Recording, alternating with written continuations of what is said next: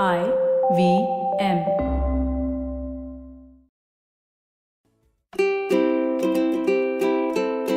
Hello and welcome to the Habit Coach podcast. I am Ashton Doctor, your habit coach. And today on the hot seat, we have Anjali Sharma. And Anjali Sharma asks a very interesting question, something that I think plagues most of us, especially in the early years of our career. She's between the 18-25-year age. She says, I don't have any goals. Like all my friends know what they want. Some want their dream job. Some are working to earn good money. I'm a photographer, but I don't know if I'm good. Well, it's only been a year, but I'm not seeing any progress. I went for photography as a career just because it was my hobby and my salary. It's not even that good.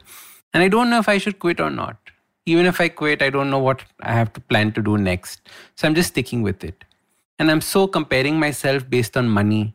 If I don't earn enough money, how much money will be good? How much is not good? Do we really need a goal in life? What to do if I don't have one? Isn't that something that we've all gone through in life? Where we can't figure out, we started off on one journey, we started comparing ourselves to somebody else, we started saying, oh my God, they are like this, they are like that, I'm like this, I'm like that. And then we started getting distracted. Now at least Anjali is sticking to something, she's saying photography and she's doing it. But Anjali, doing something for 1 year is not where you actually find any form of traction, any form of proof that you're good at it, or whether it's actually doing something for you. It takes a long time. Whenever you start something, you have to have a horizon of 3 years, 4 years, 5 years, 6 years, 7 years. I remember a time when, with my parents and with my grandparents, they would stick in one career for the rest of their life. It wasn't a fact where they could change careers as easily as we do now. Also because we have so much opportunity in terms of the careers that we have, that very often feel like a kid in a candy shop. I remember this one time when I was very, very young. My parents had taken me to Hong Kong. And Hong Kong had this huge Toys R Us store. Okay. And my dad had taken me there. And he had always wanted to take me there ever since that he had gone there for the first time. And my dad goes and says, all right, Ashton, you can get any toy you want from this store. He said, any toy you want from this store, but only one. And I'm giving you 2 hours to find it. I went mad. I was like a headless chicken running around in the store aisles trying to figure out what I wanted. And at the end of the day, my dad found me sitting in one corner playing with a box of Legos, and I hadn't figured out what toy I wanted. The point was I had so many opportunities in front of me that I couldn't choose. Now, to a certain extent, the way that we approach our careers is the same way. Oh, I can be doing photography, I can be doing art, I can take a job in a call center, I can be becoming a software engineer, I can be doing this. Fair enough. But if you don't have a worthwhile goal that you're moving towards, you will always feel like a failure because success is nothing but the continuous steps you take towards a worthwhile goal. And Anjali, right now you don't have a goal because you've never stopped and thought about what is it that you really want. Is money what you really want? Then find something that gives you the most amount of money and go for it, whether you like the job or not. Right now you're saying, I want to do something that I enjoy. I want to do something that is good, but also something that gives me money. So the thing is then that what it is that you actually want, how are you actually going to go about doing it? All those things are going to start making a difference. So the way that I would look at this and break it down is I would close my eyes and say in 5 years' time, what is the kind of job that I should be in? Do I want to be in a desk job? Do I want to be a job that involves traveling? Do I want to be in a job that involves a whole bunch of people? Do I want to be managing people? Do I want to own my own business? It seems like a scary proposition to start thinking about, especially at this young age. But the thing is that if you don't start thinking about it now, when are you going to start thinking about it? The second thing is that it becomes very, very easy for us to compare ourselves with our friends and colleagues.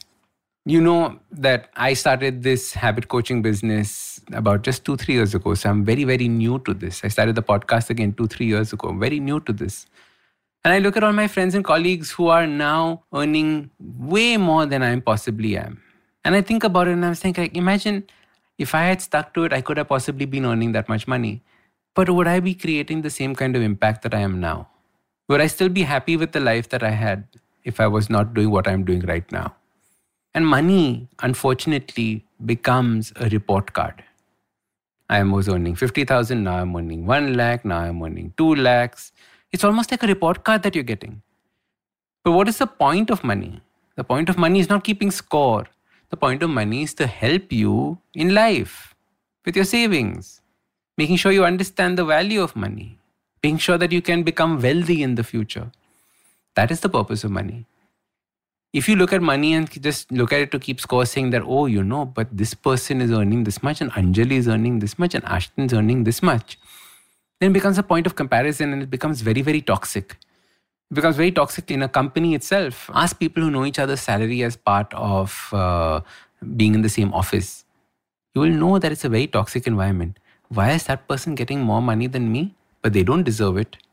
And now then you come to the point of who deserves what. How do they deserve more than you or less than you? So you realize that as soon as you get into the stage of comparison, this whole world breaks down. Stop thinking so much, Anjali.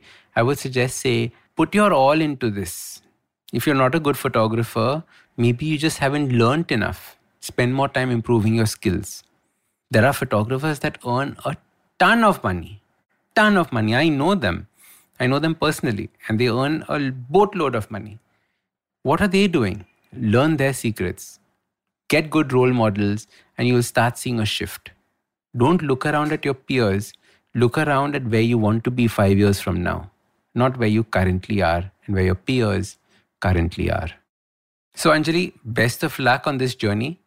If you want to be featured on the next Habit Coach Hot Seat, please check out the link below in the description. Fill up the form, ask me a question, put as much description as you can so it helps me answer the question for you.